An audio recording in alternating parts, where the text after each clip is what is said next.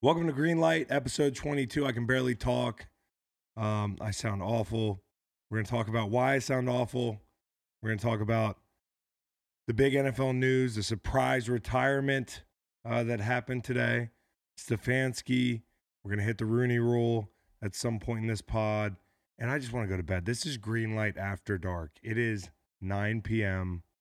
I wasn't ready for this, but we got to do it. Content to be made.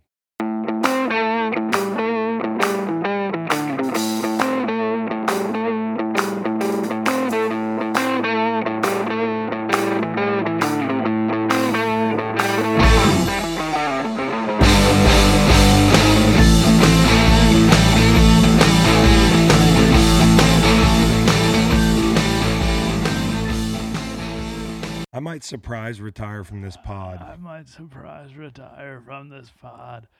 Bro, I've gotten like 18 hours sleep the last 2 nights. How about you? 7. Ah, Not bad. better than I thought. Yeah, but still not optimal. Nah. Welcome to episode 22. Thank you. Hey, you're welcome. This is the Emmett Smith episode. That's right. We're grown-ups now, over 21. And this is Greenlight After Dark. This is the latest we've shot. My liver is limping over the finish line right now. I'm high T making alongside low T, Chris. Yeah, we got to do something about this because I am... How was New Orleans, pal? New Orleans was great. For those of you listening, again, I am Chris Long, host of this Greenlight pod. And for the loyal listeners who also watch the live stream, this is Macon Gunner, real estate extraordinaire, live stream extraordinaire, and co-host of this podcast. He did not go to New Orleans. I went to New Orleans to watch the Tigers, all of them. Did you hear a lot of this?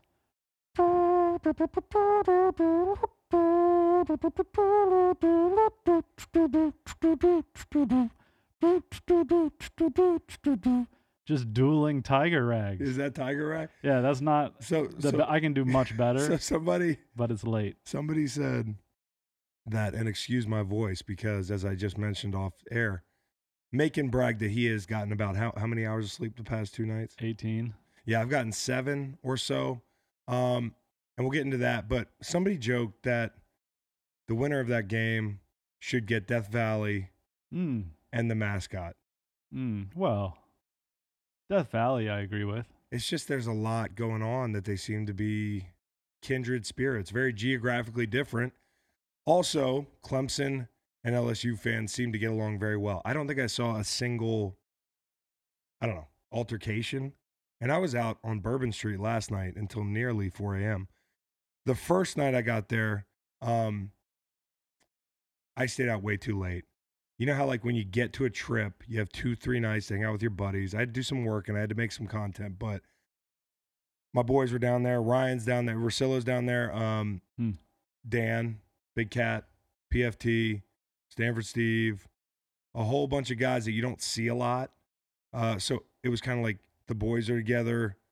Let's hang out. We're not going to miss a night. We're going to go out to dinner at Desi's, which is a wonderful steakhouse. But that dinner turns into, midnight. And then it's like we make a pact to go out till 2 a.m. We're going to stay awake till 2 a.m. And then that turns into 4.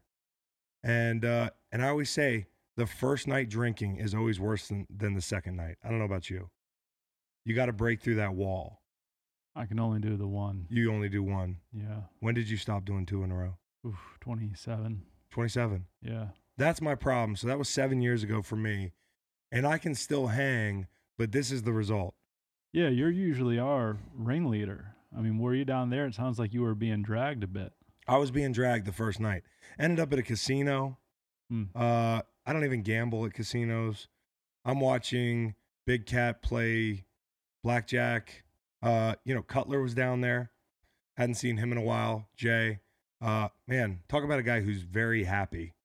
I think Cutler catches a lot of flack for his personality, and some people have issues with his decision-making on the field. I think he's living his best life in retirement. I don't think he even misses it. The guy looks like a movie star, well-dressed, happy, smiling. Also, one thing I like about Cutler is If you're going to be a jerk to drunk fans, just do it. Just say, no, I'm not taking a picture with you right now. I kind of respect that. He was that guy. No, he's not. He's like somebody stumbles up drunk and wants a picture and an autograph or whatever. He's just going to be like, I don't really do that. Which I think is okay. I always go out of my way to take the time, but secretly sometimes I want to be like him. And kudos to him for acting on that. I don't know where you stand on ethically answering people's cries for a picture, an autograph at 11, 12, 2 a.m. It can be a little bit cumbersome. Well, it's also it's college football con, I guess Jay didn't have the most standout career at Vanderbilt, but you're around football fans. They're going to know who you are. They're going to want a piece of you. You got to figure that. And I'm always like the opposite. Like I'm afraid to piss anybody off or have anybody be like, yeah, that guy was an asshole. And by the way, on this pod, I'm not going to cuss. Okay. Asshole's about all you're going to get. No, asshole, but no F words and no S words. I'm going to get through the whole pod without doing it. Okay. I was thinking about that on my 10-hour ride or trip home today. Did you drive? No, I flew, and it was there was fog in New Orleans and then fog in Charlottesville. I can attest to the fog in Seaville. We have visibility of about 10 feet outside. It was brutal, and that's what I get listen, it was a business trip, yeah, making some content, but to go down there at 34, ambitiously, one night on Bourbon Street. The game, by the way, was terrific. But for me to do 2 nights in New Orleans, that's what I get. Lesson learned. Long flight home. My voice is gone. I was screaming the whole night. You just scream at people. They're right next to you. I did that for 2 nights. Also, the first night, I almost quit New Orleans. I was back in the room, 3 a.m., and I said to myself, like, what am I doing? I just want to be at home. Like, I could watch this game on the couch. Let me get on Kayak. I don't know if you ever get on kayak.com. Yep. Yeah. And I'm going to book a ticket and like Irish goodbye this trip. Like, not even tell the guys. I'm just going to go to the airport after I do my appearance tomorrow and watch the game on Wi-Fi. Like I was ready to do that at 3 a.m. Luckily, I rallied, and the second night was much, much better. The game, I never understood going to football games, like personally, because the last 11 years, I don't really get to go to football games. Definitely not pro football games. Tried that with Packers Bears and my brother's game to open the season. I did not like it at all. That game last night, slightly different level of intensity, but it was amazing. I mean, I totally get it. And the atmosphere was like a home game for the Tigers. What was the disparity in the stands? I would say it was 60-40, which isn't terrible. Not bad. Yeah. Maybe 65-35. And I was sitting in the LSU section. And that's a pretty damn cool little thing they got going there in general. People are very passionate about that football team. And what's cool about seeing the game in person was you got to see everything on the back end. When I watch on TV, like where I could use some reps watching football now that I'm a fan is watching the back seven. And I don't feel like I really get to watch the back seven on TV. I'm always focused on the linemen. And being able to see all the route concepts, the coverages, and how those skill guys played last night, it was unbelievable. The whole first half, and I had, at the very last second, I loaded up on LSU. Good idea. Yeah, turned out to be. It was nerve-wracking. They were backed up on their goal line the entirety of the first quarter. But it was like the minute they got off it and they got a break. That free play they gave Trevor, second possession, I think it was, nearly killed him the first half. I mean, they were down 10 before you could even blink because they never got off their own end zone. But the rest of the game it just showed the way they outscored them down the stretch. They're historically good. I mean, you could argue along with maybe the Nebraska teams in the 90s who beat a bunch of top 10 teams by like an average score of 30 points, or the Miami teams, or you could go even further back. But LSU, do you think it's the best team ever? Whew, that's lofty. They're But gonna lose like 9 juniors.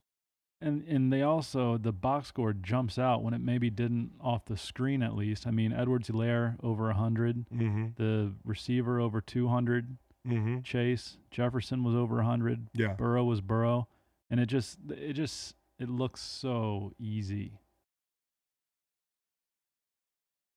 It wasn't. What are you thinking right now? How about 11 in orange? 11 in orange is a stud. I wanted to call him an effing stud, but I'm not cussing. Um, he's just fun to watch. Like I said, when I went down to Charlotte and we were sitting there on the field for the ACC championship, he walked by me and I knew who he was, but at the moment, I had to reshift my understanding of who this guy is as a football player because again, built like a outside backer, runs like a free safety, can cover, gets involved in the run game, can add. Like he does everything. And he had the 11 number. And when he walked by me the first time, I knew exactly who he was. But I'm like, who is this guy? Mm-hmm. Looks like a DN, got a skill number, don't get it. Probably might be the best player on the field. Looked like a New York Giant to me. And we'll see how Burrow shakes out. Right now, gun to your head, is he going to live up to the hype or not? I think he'll be good. But not great. Yeah. Okay. That's what he looks like. Give me a comp then.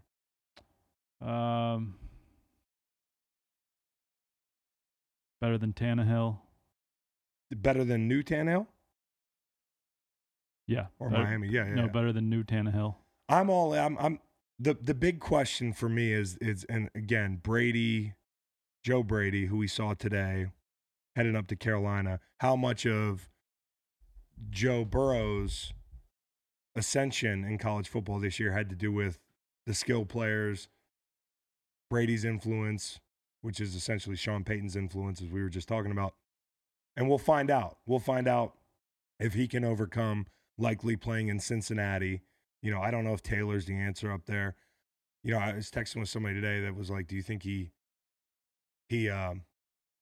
pulls an Eli Manning and says, not going to Cincinnati? As an Ohio kid? I think that's the only reason. If he was not an Ohio kid, I would feel awful for him. I'm really excited for him. I think I'm biting the cheese. I think he's going to turn that program around somehow. He's just got Hall of Famer? I don't know about that. What about Andrew Luck? That's a nice comp. Okay. You know, and the thing I like about that comp is that Andrew Luck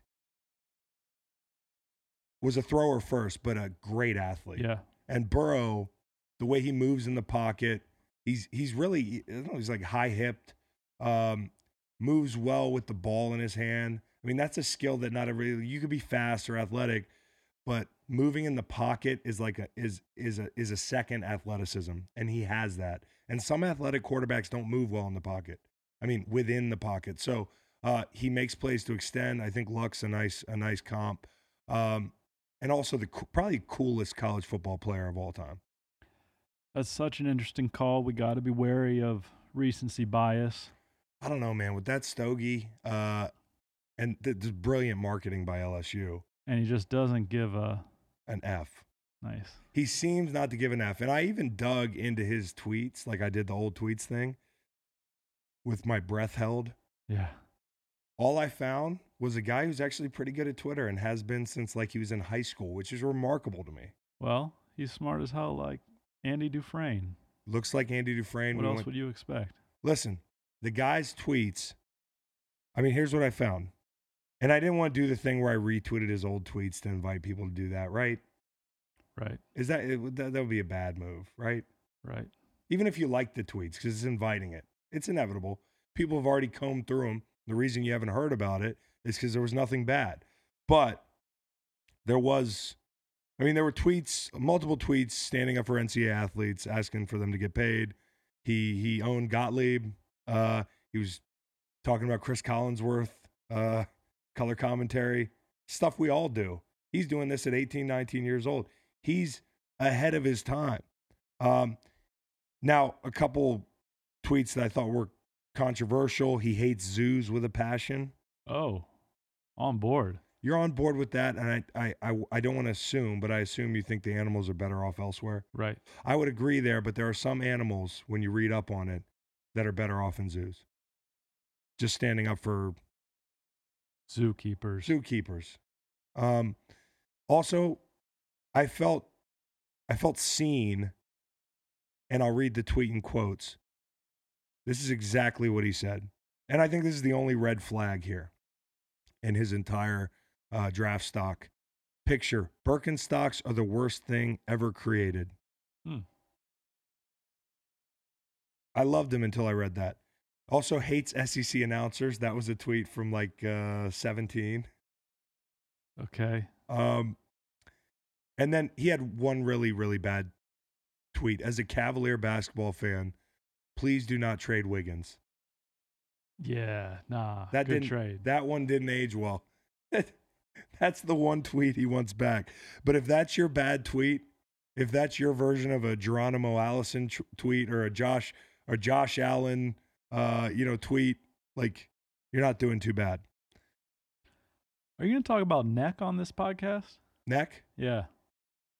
Come again? It's in your notes. It's a song the LSU band plays. Oh, I don't want to. I'm not gonna fall. I'm not gonna fall into that trap. I'm not really setting a trap. I just saw it in your notes. One thing that I noticed was that, and I've heard this on TV, but it's louder in person. Yeah.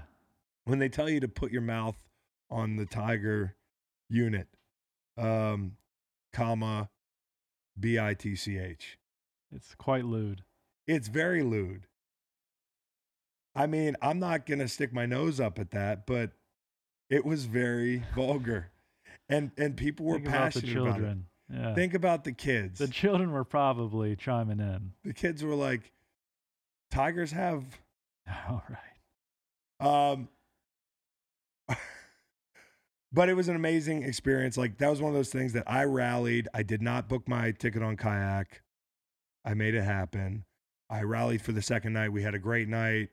Drank 100 beers. And I saw a college football game that I'll always remember. Super cool experience. And there was something magical going on there. There were a lot of people on the sideline. Cowboy Reed mentioned this before going on. He hadn't seen so many celebrities or names at a college football game he thought ever. I don't know. Oh, yeah, they did that college football 150. 150. They had a bunch of the top 10 up there. Very controversial right now. It is? Oh, yeah. People are not happy with it on the internet. And yet Booger McFarland, I mean, doesn't get much bigger than Booger. Boog was there.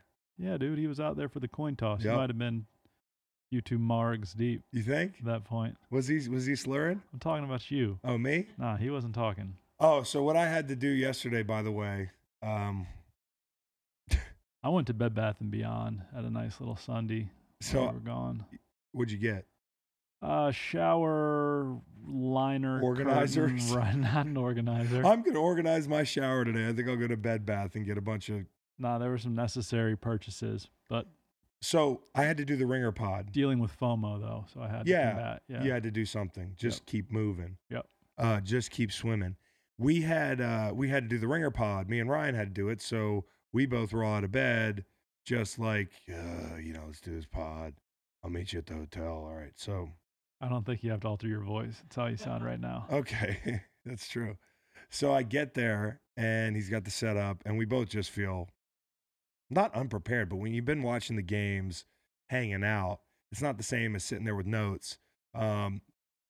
We shot a solid pod. Didn't feel great about it. I always hate every pod I do. You hate it too. Yep. So I leave because I got to go to this appearance on the Louis Armstrong boat, which is very cool. Nice. I like boats. Yeah, it was the coolest boat I've ever been on. Like ships? Yeah. It's like a ship. And I'm 3 hours in, and I'm like 3 or 4 Clemson orange margs in. And Russillo calls. He goes, "Hey, buddy, what you up to?" And I'm like, "Nothing. Like, why are you calling? Something's up." He goes, "Oh, how would you feel about doing that podcast again?" And I was like, "Man, it was that bad, huh?" He's like, "Nah, that's not really it." I was like, "So what do you mean?" He goes, "We didn't get the audio." Wild. Over an hour of hard-hitting analysis from your boy and Double R. Had to do it again. Happy to do it again. But when I got in the room, I was like, I'm kind of almost drunk now.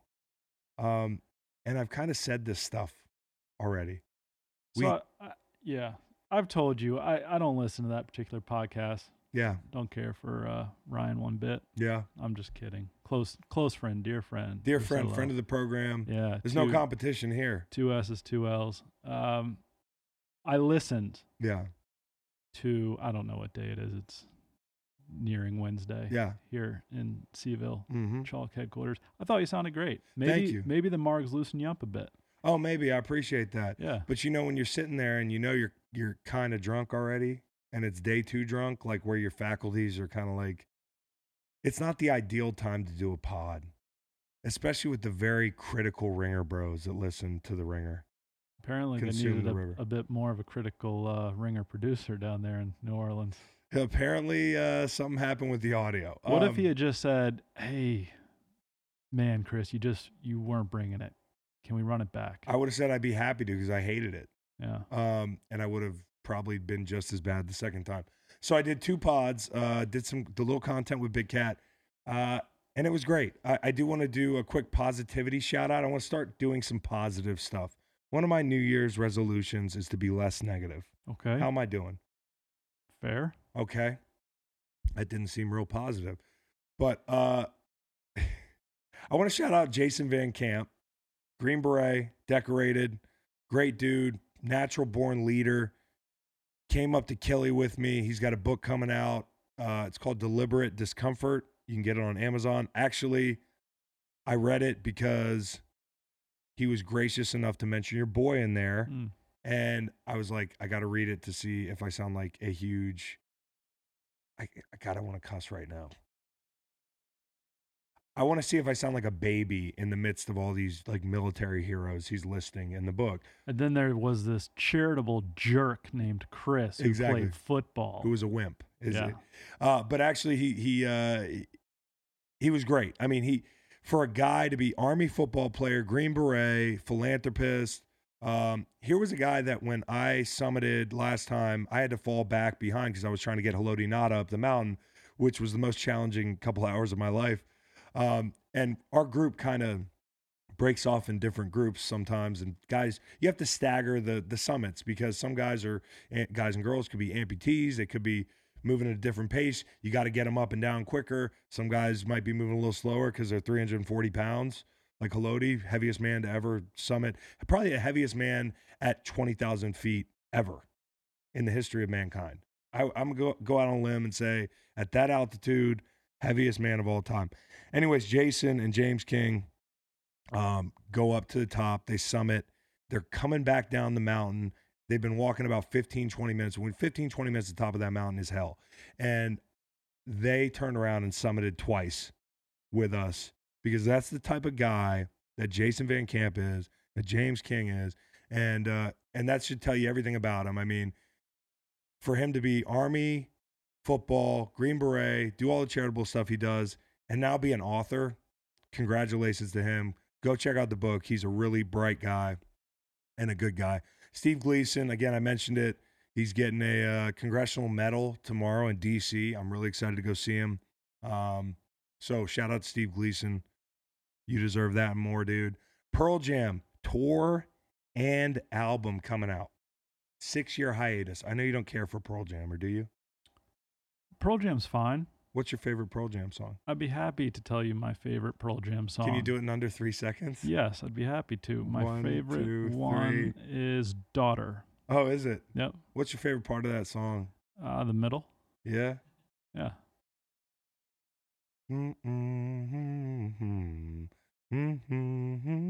What's your favorite?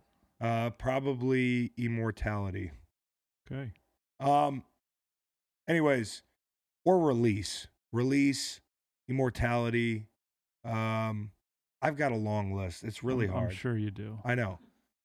Sorry for liking music or being positive about anything. Please suck the energy right out of this podcast. I'm sucking the energy out. Also, Diego the Turtle. very important turtle, was brought from, he's a giant tortoise. I think he was brought from the Galapagos Islands Oof. to try to help save the species. He was Oh, I 80 heard about years ago. this. He's 100 years old. This dude made 800 turtles, offspring out the wazoo. He's like a benevolent Genghis Khan. I mean, think about Genghis Khan, many offspring, but also did a lot of negative things. This turtle, Diego, done nothing but positive. And they're going to bring him back to the islands now at 100 years old. So he can go off and make more offspring. Not interested in Diego the turtle? When we were in high school Yeah. and we had to be awakened by Yeah. our parents, Yeah. Mare once woke me up with a box turtle she had found in the driveway. Yeah. She's like, wake up. And then right in my face was this turtle. And I have this weird sort of fear of turtle. They do that slow neck extension eye. and like a snap. Yeah. Dr. Fax has had a snapping turtle from the James River for well over a decade. In his possession? Dr. Fax, Nate Collins, NFL player, also green light spot, or what do you call that? Moonlighter. Spot relief guy. Yeah, he's a relief pitcher. And Dr. Fax has a snapping turtle that we drunkenly took home on the river well over a decade ago, and that thing grew to be pretty big. He had to send it to his dad to take care of. Hey, Dad, I don't know what you'd rather get, your kid's dog because he doesn't have the time or energy, or a snapping turtle. Nobody wants a surprise dog. You definitely don't want a surprise snapping turtle. Where are you on the Odell fake money thing? First question, is it fake? So it looked very real to me on the field. And of course, for those of you listening, Odell came out on the field after the game, gave a couple players what looked like a bunch of C notes with cameras everywhere. Then they're claiming, LSU's claiming 8 hours later that it's fake money, which would beg the question, what was the point? Yeah. Well, hey, pay the players. It is a nice stunt. It's a nice stunt. I would hope that the players knew that they were getting paid before they got paid. The compliance, NCAA compliance folks are no joke. No, I know. So what I don't want to see, we all know that the vacated national title, Clemson has won we all 2020. We all know. I mean, I assume we align exactly the same on amateurism in college sports. I don't know. I mean, should we pay players? It's pretty simple. Yes. Okay. You hesitated. It is it's a hesitant yes. We can get into another time. We'll get into another time. Yours is a yes? Yes. And to me, like, I don't know how we figure it out isn't really the question I'm asking. It's should guys be paid for putting on that show last night and making a bunch of people a bunch of money? Right. Not just the TV deals, all that. Like every city these guys play bowl games in, the hotels, you know, the great city of Miami and the Orange Bowl, your favorite city? Miami in quotation marks. Miami Gardens, Hollandale Beach, Hollywood, Florida. Somebody else said that this weekend. Oh, yeah? I swear to you. We were sitting at dinner, and I forget who it was. Maybe it was Steve. He was like, I don't know, man. Like, Miami, it's hard to figure out because you don't know if you're in Miami when you're in Miami. It was probably just a listener to the pod. Steve would make sense. So, Odell handing the guys fake money, evidently. I get the camera thing. I just hope he tipped them off because I'd hate it if one of them gets in. And I know they're done, so in essence, it's fine. But I hate if they became collateral damage to the stunt, which could be a stunt that might move the needle. I doubt it. The needle's not moving. It doesn't seem. He's not be changing Dabo's mind. No, Dabo. With that stunt. The funniest thing is I saw there was a meme that I retweeted, which people got mad about, of Dabo yelling at his players in a big circle, probably from the pregame, and it said, and this is after the game, that's why we don't pay y'all. Yeah. Yep. So poor Dabo slept on all year, only to go play a road game because I don't know how many times he pointed that out, and get their butts kicked by the real Tigers. LSU is looking into whether Odell Beckham Jr. handed out novelty money to players. Yeah, we'll see about that. The big news in football, and I've got a special guest coming up here in a little bit. John Phillips, longtime NFL stud and Virginia Cavalier, um, good buddy of, I mean, we call him friend of the program, right? Oh yeah. He'd never been here, but I'm going to sit down with him and talk to him about, he'd been on the Saints. I want to talk to him about Drew Brees. I want to talk to him about the hires in Dallas. He played in Dallas, and Antonio Gates was a big retirement today. He played with Antonio in San Diego for a long time, so he knows Phillip Rivers, Antonio Gates. The surprise retirement today, we just learned about it as we're firing up the pod, was Luke Keuchly. Yep. Luke Keuchly, 28 years of age, 8 years in the NFL, 2012 NFL draft. Calls it a career just as we were going to tape. So I think it's a concussion thing, definitely, right? We haven't read anything. We're talking about this blind. And he put out a 3-minute video. We haven't listened to it. Yeah, it's got to be. It's got to be. I mean, the guy had a lot of scary impact hits over his career already. And there was one that he was visibly shaken coming off the field. And I don't know if that was like a concussive symptom. He was crying on the field. But when you see guys exhibiting those symptoms, I think nowadays you have no choice but to confront it head on, because the minute a guy gets dinged, at home, the camera goes to him. It's like when you watch the Baylor QB in the Sugar Bowl against Georgia. Brewer. It's not just, you don't just see on the bottom of the screen out with a concussion. You see what he looks like when he gets up. You see that it took minutes for him to get off the field. He looks confused, disoriented. His fourth concussion on the season, right? Or on the season or in his career. Oh, golly, Chris. Had a bunch. Yeah, he's had a bunch. Luke, the same way. You see those symptoms. It's scary. This is a bright guy, very bright guy. By all accounts, probably football for him, although he could have been one of the best to ever play the game at that position.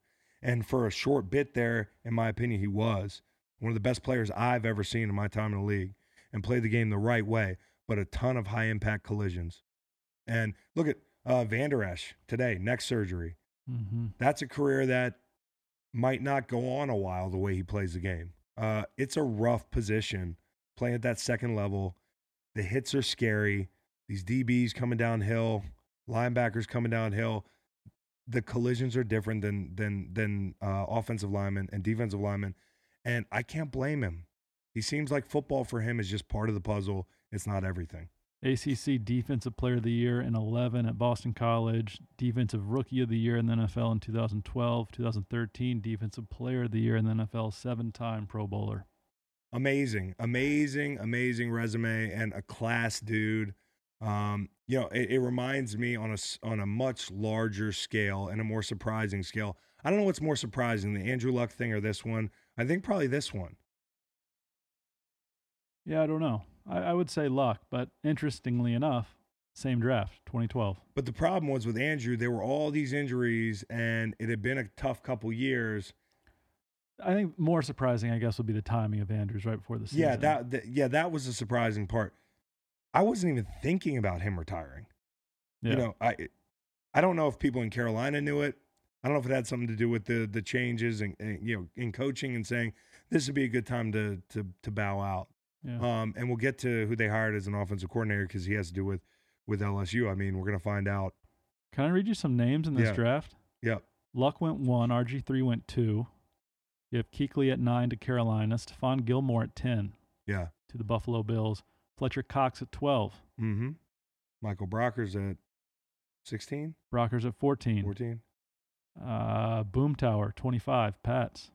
Good players. Really good players in that draft. Jackrabbit, 39. Jay Jenks lockdown. To the Rams, Alshon at 45. A lot of guys who you've played with in this. Yeah, and also that just goes to show you how old we are, because that class, you got guys retiring and looking old. And to me, I remember sitting at a bar in St. Louis watching that draft because I was seeing who we were going to take. We took Brock. I remember Fletch getting drafted. So time flies, and it's never a bad. It reminds me on a larger scale of Chris Borland. Chris Mhm. Borland was a tremendous linebacker right out of the gate in San Francisco. Wisconsin guy, a very cerebral guy. Seemed like football was, again, part of the puzzle, not everything. So when he retired, like 2-3 years in, this is a guy that I thought would play 10, 12 years. It was a shock. And he kind of was one of the first guys to say, I'm out. Now, Barry Sanders obviously being one, but explicitly talking about head trauma and health concerns, we're getting more and more guys who are saying, no more. 1 year for Chris Borland. Yeah, one year. Crazy. And he was so good. Played in 14 games. He was so good right out of the gate. Yep.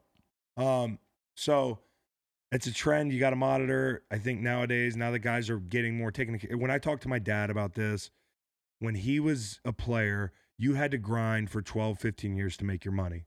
You know, he was defensive player of the year making $1 million. And for me, you know, high draft pick or any of these guys, you're set after your first contract. So for me to get my second contract, that's icing on the cake for me. It's big money again, but you're good. I could retire. I could have walked away if I wanted to. I don't know how I would be if this trend came 5-6 years earlier, because it was always in the back of my mind, like, maybe I should step away. Maybe it's not worth it. And then eventually you play too long and you're like, damage is done. What's three more years going to do?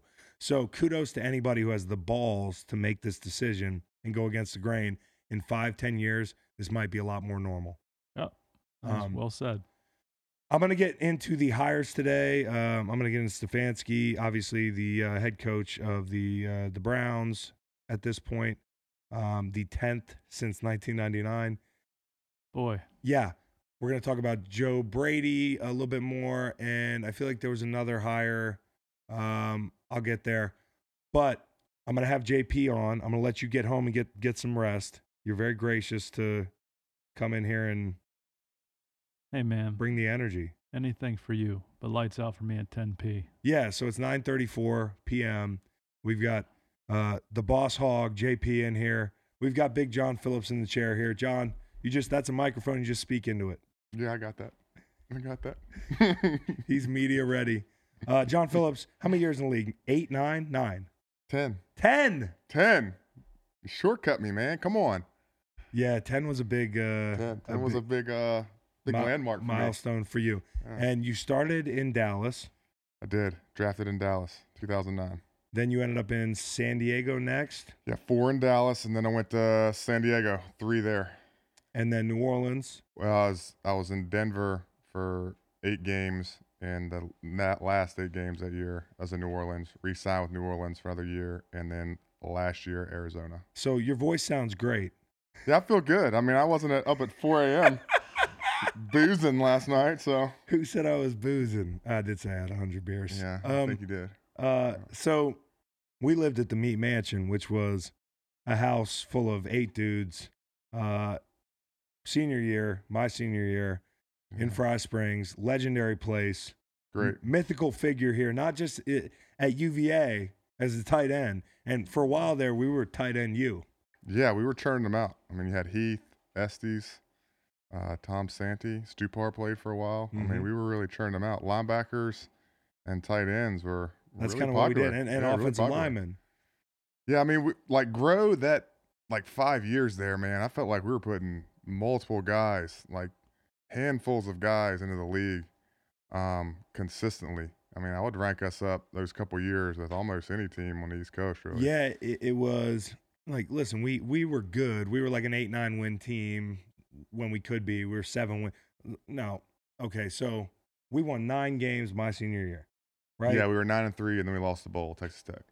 We won 5 the year before, 5 and 7 the year before, and 7 in the Music City Bowl year, which would have been your freshman year. Yeah, that was my first year. So we were a good team, but we weren't as good as probably our professional 100%. Stock, because we did have some good pros. Make, you take care, bud. Y'all take care. Okay. So, and for any of you watching on YouTube, JP is wearing pants. They're just camouflage. Absolutely. I mean, I watched the show, the show, and you're always in sweatpants. So you do have a computer. Yeah, but, you're always comfortable. Technology. And I'm sitting there, and this is I'm hanging out, put the kids to sleep. And I'm like, he's comfortable. I'm going to be comfortable. Got to know? be comfortable, and this is a comfortable guy. Yeah. But I will say, when we were in school, we had better pros. I think Al Groh did a great job of taking what he knew about the pros and looking at it through that lens, and he knew how to recruit guys that would project very well to the next level, especially in the front seven, defensively and offensively on the line. Yeah, and he had a model, and that's what he wanted. And years later, you talk to him at weddings and on the phone, and we do a lot. Yeah, like he's more of like a mentor now, and you just find out like he had a specific type of player that he wanted. He always like big, tall, fast. Oh yeah, like, he's that's a what he measurable wanted. guy, Yeah, like an Al Davis. Yeah, wanted all the tangibles, but he wanted to build an NFL style team, and he recruited me. That was his pitch. He was like, "You want to play in the NFL? Right. You want to play tight end in the NFL? You need to come to Virginia and play in a pro style offense." I mean, I remember going to Dallas. And as a rookie, we're installing the same offense that I ran for 4 years. I mean, it's right. a lot of the similar packages, a lot of the same like words, concept-wise. I mean, and for a 16-year-old kid, you're like, hey, you're going to make a lot of money to play tight end in the NFL. Just come here. Can you run a pro style? And I wonder about this now because I thought some of our schemes were so pro style it was hard, and that was before the air raid stuff really took over. Yeah. So you get away with a little bit more. Can you still run a pro style, college program? I mean, I think you can, but you have to be successful. Right. Because everybody wants the big scores now. Right. Everybody wants the big bombs, the big West Coast, let it fly, go. But I mean, look at the Titans right now in the NFL. They're just matching up. Like, I think the speed of the game to match up with the air assault, like you're getting these smaller linebackers who can run. And if you can build a team that can put a fullback in there, big guys, and just go right at them heads up. I mean, some of these guys, you can run a 4-4, but can you take on a fullback in the hole? Well, and that's the thing. I mean? It's almost like because it is a copycat league, some people get so down that road that if somebody breaks the mold and can do that effectively, what Derrick Henry's doing right now, and that's an anomaly. Yeah. There's only been a few big backs like that. Yeah, true. But you have to be successful. Yeah. I think if you do it, because if you're not successful, you're going to get crushed in the media, on social media because it's by the analytics it's not crowd now, it's not pretty. Yeah. I mean, getting 4 yards isn't pretty anymore. Yeah. Sustained drives is not something like it's not you're on your fantasy guys. They're going to what I mean? Yeah. When you build your team, inside out, meaning like your guards, like a really smart center, guys that can do all these combinations. But I mean, I think you can be very successful. I think if your run game is dominant, I think this is classic 101 football. If your run game is dominant, then your play action game is crazy. Like you get a fast guy that can hold up. That's the only way the Vikings got where they got this year. Yeah. I mean, and the Stefanski thing came up, and we can get to that. But talking about trends, obviously tight end here, and more of a throwback tight end. You could block your ass off. Not everybody can do that anymore. In fact, other than Kittle, Yeah, Kittle gets after it. I actually enjoy watching him play because he sticks his face in there. Like he's not just doing it to get through. Like he's legit trying to drive guys off the ball, like finish guys, laugh, shove. I mean, he's as a tight end who played the position. Like I actually enjoy watching him. But the only reason he's allowed to do that is because he can catch the football the way he catches the football. Oh, yeah. Now, I even in my 11-year career, when I got there in the beginning, I would play like that guy in San Diego, that big guy with the long last name, Polynesian dude. San Diego? Well, yeah, he was in San Diego. He was before you. He was about before me. Okay. 285, 300 pounds. Tight end. Algie Crumpler. I gotcha. Guys like that. Yeah. There were even Pettigrew. Like I remember guys like that. That was in my class. He was more. He could block. Yeah. He was long. And he was a big guy too. Big guy. Big. Like guys they're going away from that. So where do you see the next 5 and 10 years going offensively in general for that position? It seems like it's been maximally important from a passing standpoint, but these guys are basically wide receivers. Yeah, I think it's shifted, like especially in my career. It started shifting. You had those basketball guys, like we're going to talk about Gates and, Gonzalez. You come with these basketball guys, and it's all of a sudden like these mismatches can be exploited. Like we can exploit defenses with these mismatches.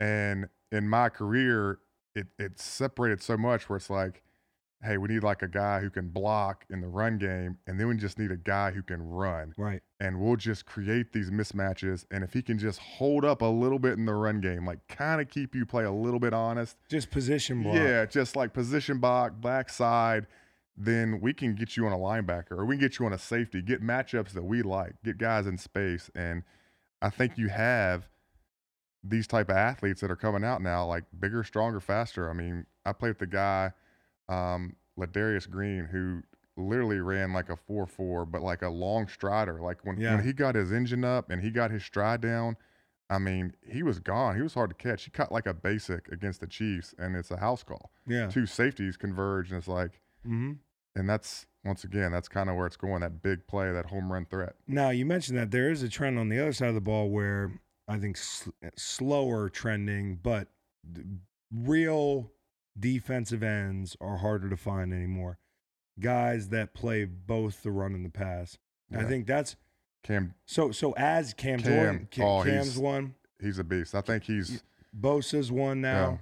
Yeah. Both Bosa's. Yeah, both Bosa's. Now, and there's a number of guys we're forgetting, but those trends coinciding, I think it's going to allow tight ends to get away with it in the run game because, as you can see, and listen, Everson Griffin's no slouch in the run game, but it didn't look like either of those guys were real interested in playing a cutoff block Saturday it was, in San Francisco. They were getting big movement. Kittle was getting big movement on those guys. And you know as well as anybody, that 6 technique, that's easy.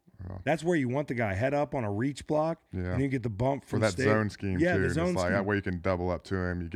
You got a bumper with your tackle coming with you. Like everybody's going in unison.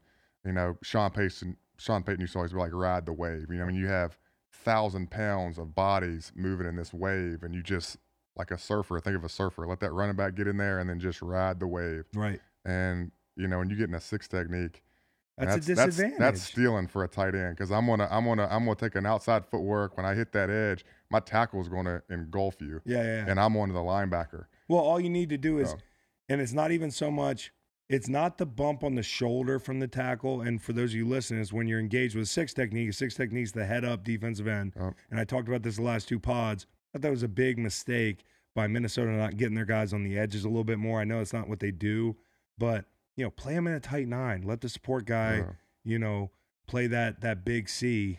Even if it gets a little big, I'd rather do that than get the end washed and 5 yards off the ball. Now, you look at tight ends changing. Okay, Kittle's an anomaly, but what does he do well when you see him blocking? I think he's just aggressive. Like his initial strike, like he's very aggressive. He's low, plays with a good pad level. But, you know, blocking is a lot of effort. Yeah. Like blocking, you really got to, especially like these tight ends, you're talking about these pass catching tight ends, like a lot of it is you don't want to break your hand or get hurt. Like I remember talking to guys that like, I just don't want to break a finger in there. But he throws his face in there. Like he's got good footwork, but he really explodes off the ball. He's low. And he just gets into your chest. His hand like he just really good. Yes, I'm saying he gets into your chest and he like runs his feet really well. Like, you know, a lot of guys that can explode off and get tossed. You got these guys can kind of miss, but he's such a good athlete that he can explode off. And, he's in balance. Yeah, the counter guys, like the Von Millers of the world, are just straight counter punchers. I remember when I used to play him, I'm like, he's so quick, but he's really just wanting to counter off your leverage. He's wanting you to lunge, get you a little off so he can go around. And the minute we take that, we'd call it a club. Or it would be a crash. We had an option in Philly where it's basically, it is up to you. Now, sometimes they'd sell it as, hey, it's up to you. Take that inside move on tight end on an out block anytime you want.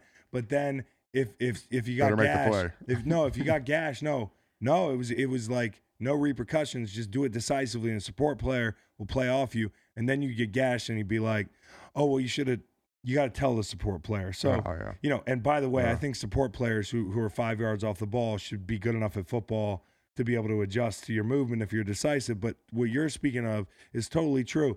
Taking that crash or you know, making a tight end whiff once early in the game takes a lot of lead out of his pencil, and he's not going to be. But Kittle is never out of balance. Balance. I don't think you can crash him. I haven't seen him, you know, land on his face because he gets swam inside, but maybe once all year. So I think he does a pretty good job. I Yeah. love your point because I played in Denver for that half a year, and I remember talking with Vaughn, and I used to be like, you're annoying to play with because he does that inside move. Yep.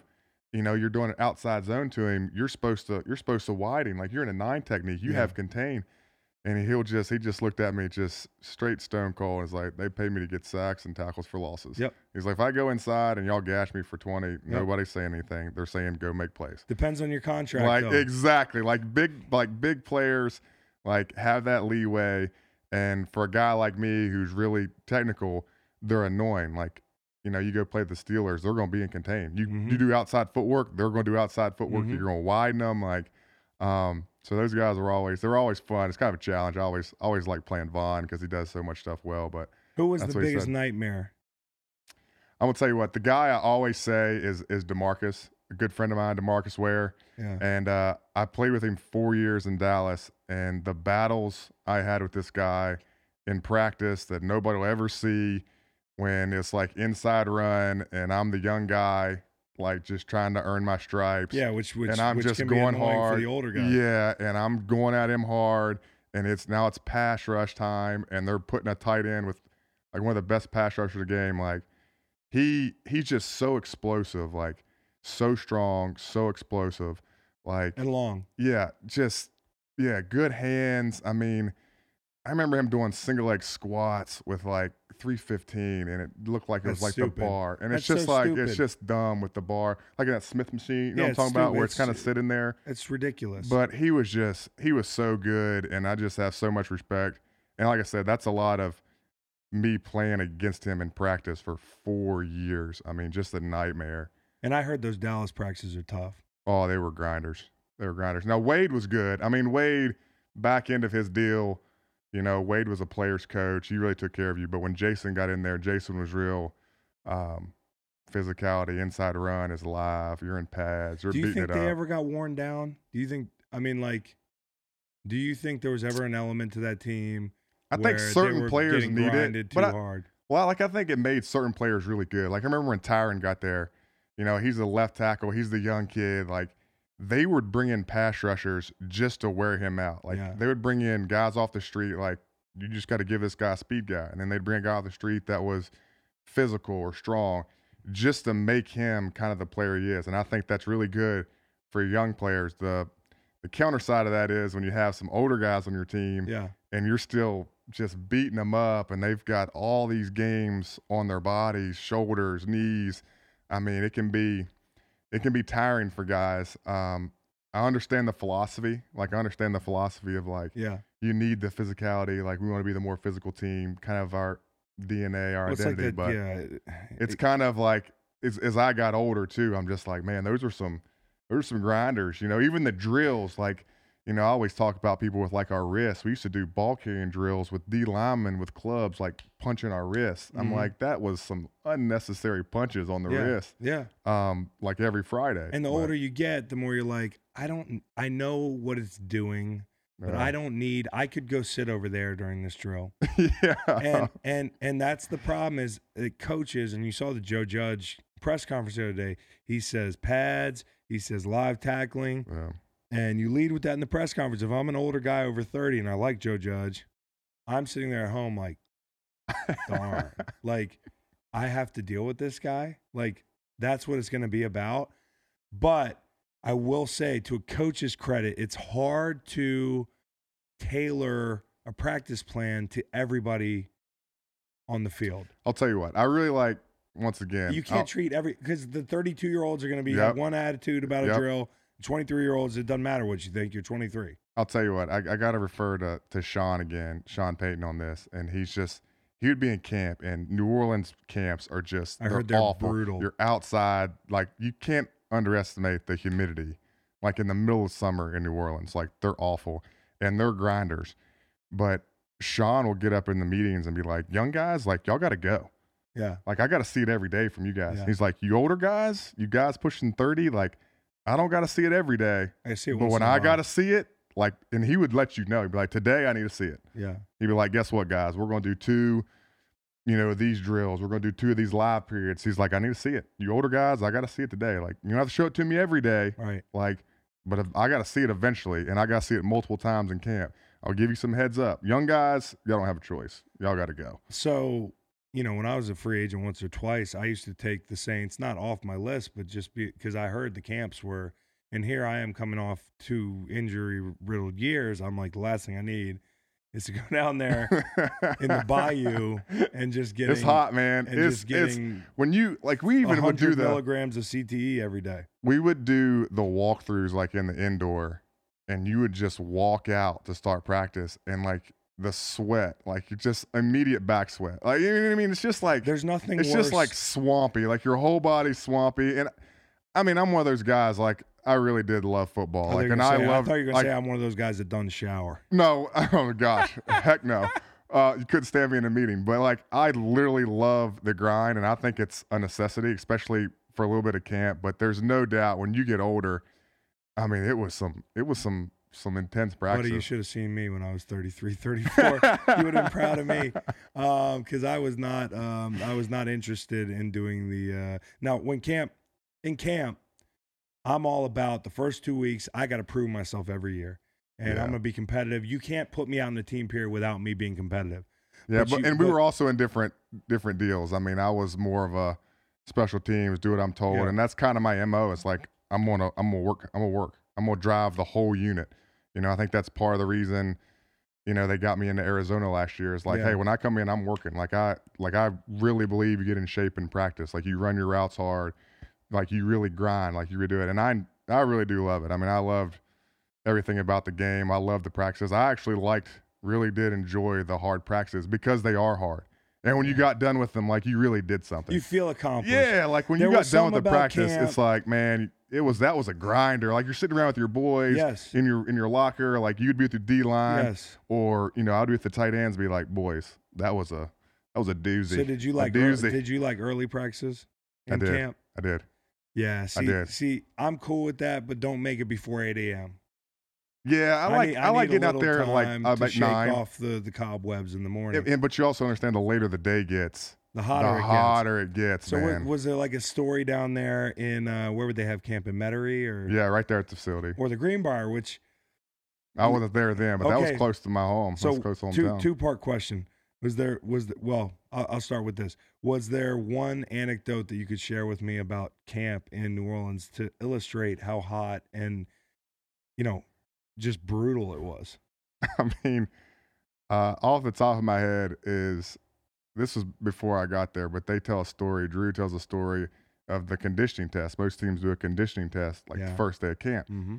And Sean does a lot of different. It's a lot of CrossFit. He's a big CrossFit guy. Push the sled and then finish it with, push-ups. All these different variations, and obviously 4 cycles, 4 quarters, typical NFL thing. Mm-hmm. But they were like the year before I got there, they did this CrossFit thing outside. I think, and they sent 3 guys to the hospital. No, they had some heat strokes. They sent a couple guys to the hospital. They're people were literally just. Not not literally dying, but they were just dropping, and they were just maybe this is a little bit much for day one in the heat in New Orleans. I'm man. Listen, you remember Beelan, right? Oh yeah, and that's our boy at Virginia. But I remember we were practicing down in the hole, and if you're a football player, the lower the altitude at your practice field, the worse it's going to be. Yeah. So a lot of these fields are dug in Earth City, Missouri, where I practiced, and that wasn't New Orleans, but it was rough. I mean, it was north of 100 a lot of days. And when you hear the trainers carrying that little yellow thing around with the heat index on it, and they say 120 or 125, or you're is this safe? At Virginia, though, we used to do Oklahoma drills, and college practices are brutal. College camps, you look back and you say, my body right now, I could not do it. Physically, I could not do it. And you did them for a month straight, and there were 2 days every day. That was different. Al Groh ran camp. Yeah, the 2 days. Full pads, you only had 1 year of the old CBA? In the NFL? 2. Had 2 of the camps where it was full pads, and then they did the new one. And so our careers, we were kind of lucky, but we also got the foundation where we saw what it was like to have 2 days in the pros. But in college, it was brutal. And one day, one of our coaches was down there yelling at somebody who was doing a full body cramp, laying on the ground. When you see a guy in a full body cramp, You know the story, right? Yeah, I love the story. So- I love the story. So it's 105 degrees. We're in the hole doing Oklahoma drills. This is probably the 10th iteration of the Oklahoma drill. Like after a while, it was like I was numb to doing Oklahoma. We used to do a drill called two-spot, which was just Algro would start every practice with two-spot.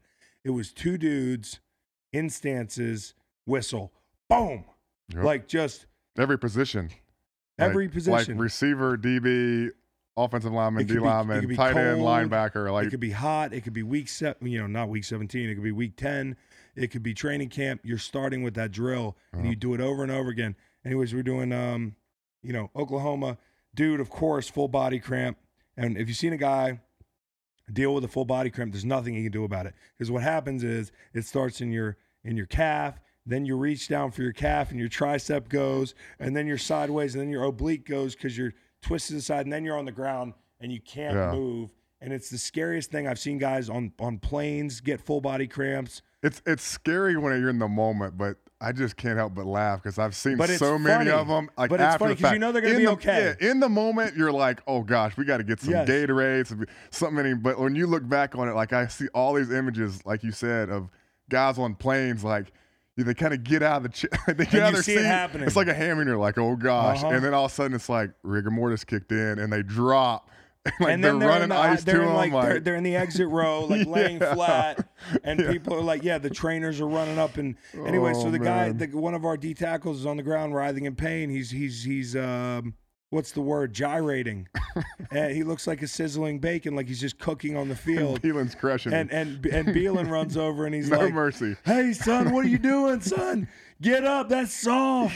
And next thing you know, I see Beelan's trap, and Beelan twists his shoulder, and I'm like, oh no, it's Beelan's shoulder cramping. It's his trap, and then it's his neck, and then it's his low back, and then Beelan's got a hamstring cramp, and then Beelan's on the ground sizzling bacon right next to the player that he was just yelling at. So you got two dudes 25 years apart in age. One's a coach, one's a player, but at that moment, they were on the same level, and that was on the field. Hey, the funniest part of that whole story was not watching them writhe in pain next to each other and the irony of it all. It was when I walked in the training room, they were on the table right next to each other, hooked up to IV bags. And it all started because a coach was yelling at a player for having a full body cramp. And was calling him soft. Like, you're so soft. Like, you're so weak. Like, I'm sorry, there's like, nothing. you're so weak. It's like. There's nothing I can do about it. My body has said enough. When God created human beings or evolution took over, whatever you believe, we skipped a step. It's like the Industrial Revolution. We went from 0 to 100 with pro football. Yeah. Like cavemen were not supposed to do this. There was nothing. This is not natural. My body has said no. I'm not doing it. It's too hot out here. You I'm push gonna your die. body that much, and it's the force coming back at you too. Yes. I mean, you're pushing. These guys are 300-pounders going right at each other. It's just something's got to give. And the older you get, you're in camp, you wake up, you go outside, and all of a sudden, you're usually staying at a hotel. So you go outside, and usually you go in through the back entrance because you don't want to go, players don't go through the front, so you don't have to mingle with regular people because God forbid we talk to normal people. We got to just talk to each other for 3 weeks and stay at the Sheraton and go out through the back exit to this private parking lot, wherever you played. I guarantee you we all had this experience. You walk out, the first thing that hits you in the morning during training camp is you breathe the 105 air in. Yeah. It hits you like a wet, hot blanket, and then you smell basically burning garbage because the back door to the hotel that players go through is always Isn't it next to though? the garbage. that's like very insightful, but that's so true. It's always right next to like trash, and it's like the night go through the before kitchen. they have it all dishes piled you got up, your own and you come elevator, through. right? Because For sure. we gotta actually be a- sequestered. That's pretty good. And then you I walk agree. out, wet blanket, heat stroke. You're sweating immediately, like you said. Oh, yeah. And then you're like, oh, this garbage smells terrible, but it's not going to smell as bad as We're gonna smell. we're going to smell. We're gonna at the smell end of awful here in a little bit. And so that's training camp. And on New Orleans, though, there's a couple things floating in the air. You know Drew Brees really well. Tell me one thing that makes him great or an anecdote that illustrates why he's great. I mean, I think he's a technician. I mean, I think he's he's so precise and he's so well prepared. I mean, like all the great quarterbacks, he lives in the film room, lives to break stuff down. But the way he goes through a practice is so methodical, Yeah. like to his steps. Like when you see him in walkthroughs, it's he's kind of twitchy. He's kind of like jerky twitchy, but I mean, he'll literally go through a walkthrough rep in the hotel where he's taking his drop, and in his mind, he's literally like, I'm throwing here, and then I'm coming here, and if it's cover 3, I'm going over here, and he'll like pump fake and like kind of point to you like, I'm coming here, I'm coming to you next. He's like, cover 2, I'm coming here, I'm coming, like, and he'll go through it so methodically. And I think when you watch him play, he gets this this feel and this understanding with his receivers, and they do it in practice, and he gets these throws down. You see it in the game where it looks like he's looking over the lineman. I think he throws some things blind. Yeah. I think he throws things blind, but he's so good and has done it in his mind Yeah, so he's just many gonna times. turn, and he knows it's there. It's He like knows, he and knows he where kind the of sees receiver's it, and he throws it, and the ball is there, and it's unbelievable to see when he can just cut it loose and the ball goes. I mean, he's just, like I said, he's really a technician when it comes to how he prepares and how he goes through his steps in practice. But a lot of guys in the NFL that are that branded, and he's very branded. Now, don't think I'm going somewhere I'm not. I love Drew Brees. He's very cognizant of his brand. He's very positive. He's doing the pump-up speeches. He doesn't cuss. Yeah. But I think what you see is what you get with him. He's actually the genuine article. Genuine. Where some guys, I'm like, it's kind of, I know you. Like, yeah, it's not fake. It's not fake hype, and he got away with some of the pregame talks, but it's a lot of just his energy, like ready to let's go to battle. Like, let's get together. Like, this is what we prepared for. Let's go. He's probably harder on himself than anybody. I mean, some of these, like, he misses a couple throws, and you might get the helmet slammed down, or like some 4-letter words, like mad at himself. Yeah. So he does cuss. Confirmed. Yeah, he does cuss. Now, Phil Rivers, does not. Phil does not. I contend that he wants, and I'm not cussing for this whole pod. It's an experiment, but so I'll take a break. One time I heard him say bitch. I don't know if I've never heard it. I mean, I was with him for 3 years. I mean, we even had a softball league together where we're fired up. I mean, he wore like a mullet coming out playing shortstop on an old men's league softball team. We're just grinding. And you out did there. say that he is, and let's take it one team at a time. So you got the Saints. You've got Brees, who's a meticulous technician. Yeah. He's a perfectionist. Perfectionist. And I say that he's good. genuine because I saw Reggie Bush take a video of him when Reggie was doing a game. It was before he went to break the record. And you saw That's he's like, him. this is why he's great. That's him. And most people, they'd be like, oh, it's so staged. Like, he knows It's the not. media. It's not. It's That's not. what he does. On a Friday video, after walkthrough, an hour I after saw that. I walkthrough. saw that video, and like the way he was like taking his drops and going through his progressions. That's how he is in all walkthroughs. So that's how he is like all the time. Like, I'm telling you, like the hotel, you go through the openers. Like, everybody starts with like a 15-play script or something, Yeah. and it's basically you want to get the defense's coverage in. Well, you always go through these openers in the hotel room. He's in the hotel room, like going through each of his progressions. Like, this is where I'm going with the ball, and this is how I'm getting to you. And you kind of know coverage-wise, this is what you're looking at. And so I guess I'm wondering then, knowing how much he puts into football, he's got a beautiful family. I'm sure he's got a ton of passions outside of it. How much longer does he have, and what the hell is he going to do when he gets done? Yeah, I mean, he's got those 3 boys that are just wild. I mean, they are full energy, man. I mean, I don't know if you ever, like, after the games, what was he like in the Pro Bowl a couple years ago? He was like trying to do an interview, and his boys are like on the field, like wrestling, and he's like, he kind of gets mad. He's like, guys, like, the game is going on. Right. I'm sure he'll be coaching. He'll probably be out in California, like Delmar. I think he's got a spot out there. So he'll move back to Cali, you think? Probably. I think he spends a lot of off season there. I think they enjoy it there. I mean, the weather, the schools are pretty good, but he's ingrained. Like, when the season comes, like, you're invested. Yeah. Like, I remember we had a sleep specialist come in. Like, we brought in a sleep specialist to help guys like understand sleep, and you can like kind of like a counselor to help young guys, but really like informative stuff. And he was like so intrigued by her and was always meeting her like, how much sleep do I really need? Because she was like big on like this REM sleep or whatever, REM sleep or something. Something, I don't know what it was. It's but like the first 4 hours you need to function. Yes. And then like the next 4 hours is like where your brain compartmentalizes what you like learn throughout the day. Yep. And he's like a kid studying like, how much do I really need? How can I get to how can I get to this stage? And I don't know all the right names for him. Right. Like, how can I get to this stage? Well, what if I took a nap here and like, so he's like pushing for time to get all the stuff that he wants to get in. He's the perfect marriage of obviously ability and smarts, but also it seems like, and there's guys like this in the building, and we all know them because in pro football, a ton of resources are going to be made available to adult men. It's not like college where you have to go see a sleep specialist or a nutritionist or a sports psychologist. Like teams have. He seems like a guy who would take advantage of all of them. Y'all, 100%. Because he wants to leave no stone unturned. So the question I would ask, any advantage he can get. Do you think that he's going to be the type that will be able to know, and I don't think he's there by any stretch of the imagination. He looked great in stretches this year. I also think that his arm being fresh at the end of the year due to the injury to the thumb helped him down the stretch. So I think next year will be more telling than this year to see where he's at. Do you think he's going to be a type that can say, this is the time I get out, or do you think he's going to be the type that just is going to ride it till the wheels fall off? I don't know. I mean, it's hard to say, and I know he always sits back and tries to weigh, the family, his boys, like where they're at. Yeah.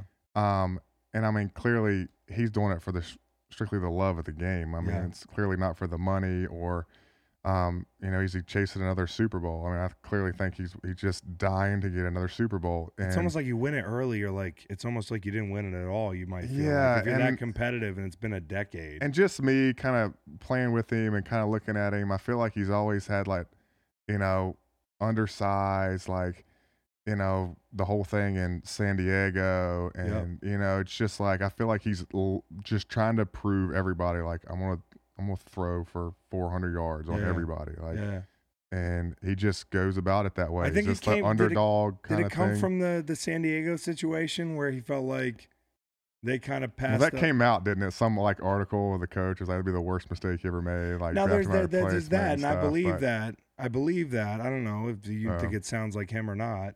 I mean, I can see that. I mean, he's fiery.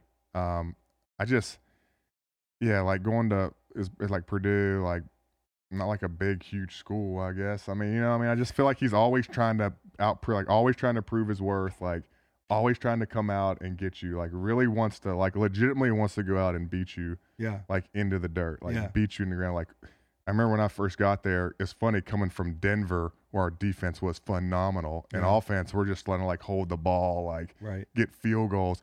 And I get down to New Orleans, and at that time our defense wasn't that great, but he's like, we're scoring every time we touch the ball. Yeah. He's like, I don't ever want to punt. Yeah. And like very serious, like, no, when we touch the ball, we're scoring. And we're scoring touchdowns.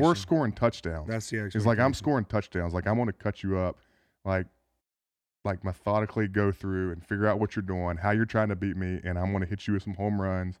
And I think that's Sean too. Sean's one of the best minds in the game. So going from, and you've played with a lot of good quarterbacks. I mean, you played with Tony Romo. Yeah.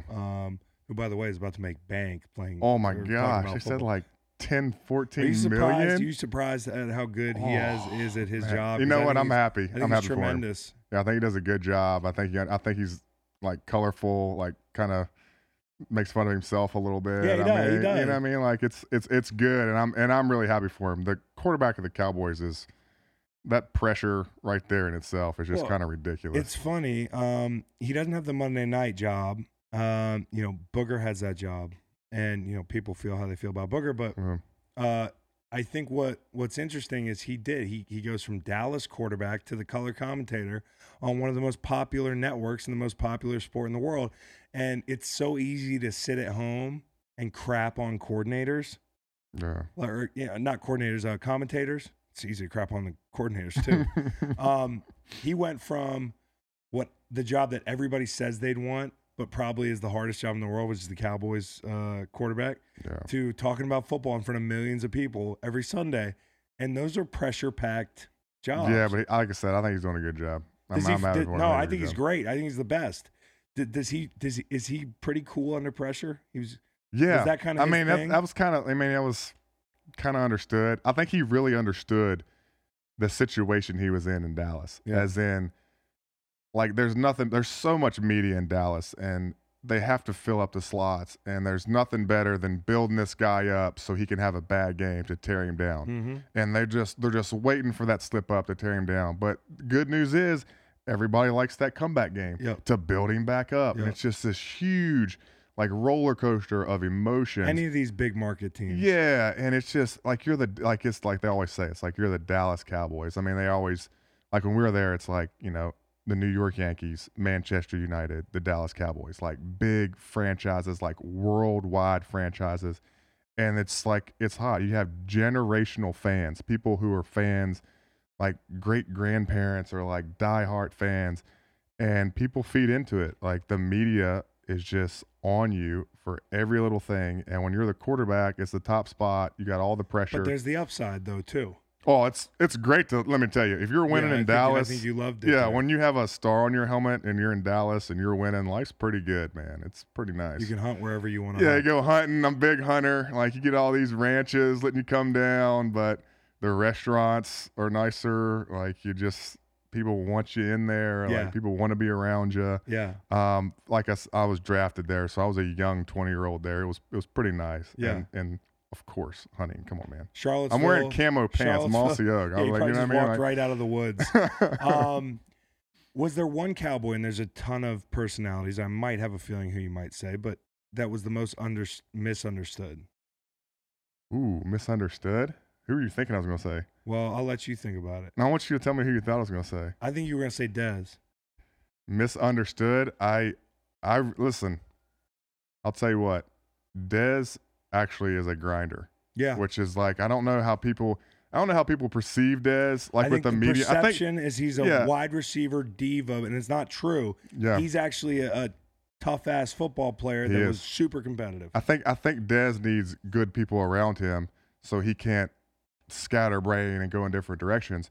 But when he's playing football, like, he loves the game. I remember when he was a rookie, like, he hated to be tackled. Not in the sense where he hated the contact. He didn't think people could tackle him. He literally, in his mind, practice game was like, y'all are going to have to bring 3 or 4 people over here to get me down. And we used to be on special teams, be like, eventually, man, on special teams, you got to go down. Like, I think he tore his ankle up doing that. Right. He would, like, wrapped up, and he'd still be spinning and twisting and contorting. I'm like, you're going to get hurt, man. I was like, eventually, it's like they got you, especially on teams when guys are getting a 60-yard deal. But he just wanted the ball. He always wanted to play catch. Like, I like Dez. I was always throwing to him. Little known fact is we had some quarterback issues, and I was like the emergency quarterback. You know, every time he's got like emergency, like a receiver, like emergency, like worst case. The Eagles could have used you. Yeah, like worst case. So I used to throw slants to him after practice on Fridays that one year. And like, he was the greatest guy. He's like, oh, I love it. He's like, JP, we get in there, man. Yeah. I'm going to kill him on the slant, man. I'm going to kill him. I'm like, Dez, dude, I love you, bro. But Just you keep being you man. guys were cool. That's why I had a feeling, because, you know, I think people think of Dez as this big issue because America's team playing the position where you do have a lot of divas, and big personalities. But for me, I always looked at it like, I'd rather have to reel somebody's passion back in than make them care about busting their ass on the field. And his problem was never effort. But I think some people, you look at it. He gave great effort. He worked hard. He could really catch the football. Like, in his young career, he would, like, the passion thing, he would, like, get in arguments with, like, the opposing coach, like, or like, just like, Sean I want to crush you up. Sean Payton gets an argument. Oh, he gets fired up too. But we used to have to, like, rein him in. Like, I just always remember, like, Dez, like, stop wasting energy telling this guy you're going to beat him. Just go beat him. Yeah. And don't waste your energy now. Like, it's a long game. But fire it up, man. Like, he could really catch the football. I really like I said, I think he needs a good structure in place for him to keep him, like, it's just everybody gets there. You have bad influences in your life. And I think he just needs a good structure to keep him kind of focused. But once he's there, I mean, he's so who was there somebody that used to catch a lot of unnecessary flack and you thought was? I mean, there's so many guys that are, I feel like I feel like the question was guys that are like misunderstood. I'm not sure exactly the. Well, the way Marty was very misunderstood. You play with Martellus Yeah. Bennett. Marty Might be misunderstood, but also perfectly understood at the same time. I feel like Marty's got a lot of different avenues, a lot of different personalities that he taps into. He sure does. But like 6'6", 280 pounds. Could have played tackle. Could have played tight end. Used to play basketball with him all the time, doing 360 dunks. I'm like, that's not right. Yeah, that's not right. I don't have that in the tank. Yeah. So you played in Dallas, and then you played in San Diego. And this is when I first called you today. I said, you want to hop on the show? You see who retired? Your buddy, Antonio Gates. That's him. What sums him up? And, his 16-year Hall of Fame career, all that stuff. But the personality, because I don't feel like anybody knows him. Oh, he's a great dude. I mean, football-wise, I was talking to you today, football-wise, his ability to stop and start, I feel like what made him so great. That and Philip Rivers. Yeah. Because them two were like two kids in the backyard playing ball. And he had that leeway we're talking about, like with linebackers. He had that leeway to, like, when I have you beat, you're beat. Yeah. Whether that's at 5 yards or 12 yards. Like when I run a corner route, I'm breaking it at 10 yards. Give or take a yard. That's where I'm breaking. Yeah. If that's what the sheet says, that's what I'm doing. Yeah. Antonio's like, I'm going to play basketball, and I'm going to find your leverage. And when I beat you, then I'm breaking, and Phillips going to have that quick release and sling it to me, and we're getting the first down. Yeah. So that's football-wise. Personality-wise, I love Antonio, man. He's always cutting it up, always laughing, a very likable guy. Yeah. A great locker room guy, like always playing cards, like playing the little basketball games, like chopping it up with young guys, old guys. Like it didn't matter if you were just got there as an undrafted rookie. He'd be like, hey, man, like shoot a couple foul shots on a little mini hoop. You know what I mean? Like, and his laugh is very infectious, like always wants to laugh, like crack a joke. Really a good team guy, great teammate. Like had a lot of dinners with him, hanging out, played a lot of cards on the planes with him. But is he any good? He's pretty good. He's pretty good. He's got some of JP's money. I used to claim he would cheat in spades. We played a lot of spades, and I'd be like, "Stop giving signals, man! Like, stop giving the signals." Like spades, if y'all know the spades, the partner game, and it's a notorious cheating game. With, I like, stay out of signals. that whole thing. Because I look up there on the plane, and I've various times in my career seen guys gamble a lot of money away. Oh yeah. Cards. Yeah. I mean, I try to stay out of the big, like the big one was Boo-Ray, which is like a version of spades. And I'm just like, that money gets crazy. I mean, yeah. What's the craziest you saw the money getting? I mean, we're not going to put a name on the city. I won't or the franchise. We both played on, respectively, combined 10 franchises, I think. So, like 7 franchises. So don't assume that it's any of the places we played, but do you have a high number that you saw? I had a flight back, a 3-hour flight back, where a rookie lost like roughly $45K, and it was like, and a guy that he lost it to, which don't get off the plane. Yeah, which was funny because one of the guys, it's like an IOU game, which is so funny. It's like Dumb and Dumber, like IOU, and you've got these guys literally with these little napkins of like IOU, $10,000. Like, so that's a car. It's like stupid. It's exactly what he did. He rolled in. He was like, I think I'm gonna go buy me a car with my Boo-Ray money. I can't tell you how much money he won, but he was holding the big note on that $45K. And he was like, I'm just going to go buy a car and I'm going to drive. And he told him, like, drive it every day. If you take $45,000 from me, you're going to get it, but I'm going to have to fight you. Man. I'm going to fight you because I'm so mad at you. And then I'm going to give you the money in principle because I lost it for being an idiot. I couldn't sleep. That's how I would never. It would be awful. That's ridiculous money anyways. But so, Phil, might be his last year, might not. What's your read on that? I think he still wants to play. I mean, he's so competitive. He's such a competitive dude. And I think if he gets the right opportunity, the right situation, I mean, everybody keeps saying the Colts thing with Frank, because Frank was out there as quarterback's coach and our OC. A lot of guys actually from that early San Diego team I was on coaching out there. But I mean, he likes Tennessee.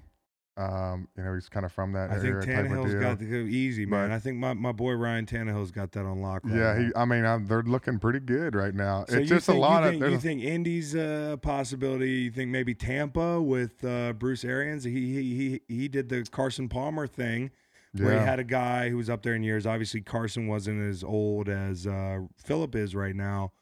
But I could see that. They got weapons down there. Defense is pretty good.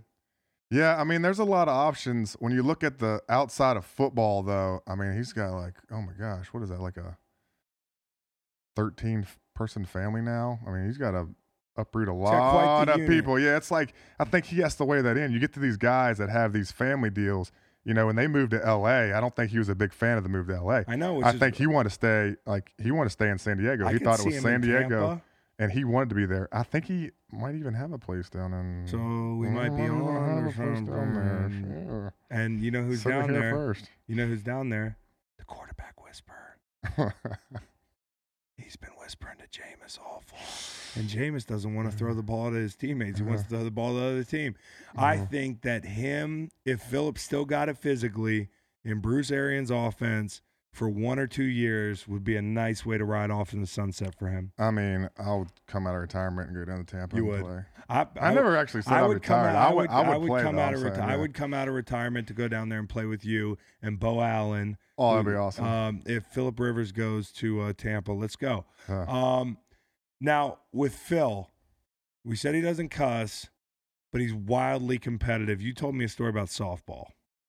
Oh, love it. We had our softball team was great. He wore like a mullet, like with the band, like the big mullet wig, and like not a good shortstop either. Like you want like a real mobile.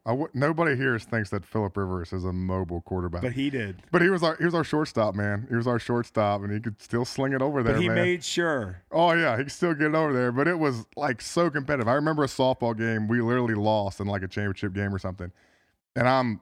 Like, you know me, I'm so competitive. I'm fuming. Like, I don't want to talk. I'm ready to like punch somebody. But there's like families. Yeah, it's like an old man, like an older gentleman's league, should I say?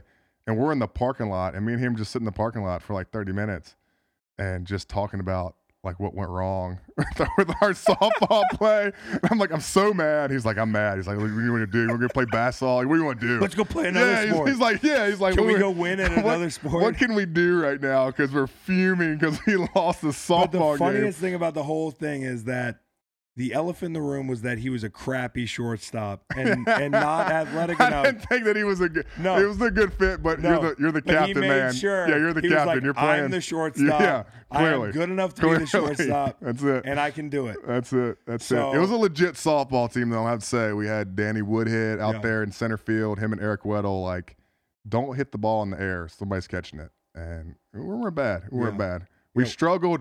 Our Weddle should have been the shortstop or second baseman. Easy. Weddle played center. Him and Danny were like, you play with like 4 outfielders, play with an extra player, so they were like our 2 center fielders, and they caught everything. I know how to do. And softball. and Weddle could crush. Weddle's one of the best all around athletes as far as like basketball, golf. Yeah, I can see like that. he can do like everything. Like he's one of the best sports guys. Pound for pound, just go out there. I can play it. Yeah. Not me. But our back lineup in that softball team hit a lot of pop ups. Like, come on, guys.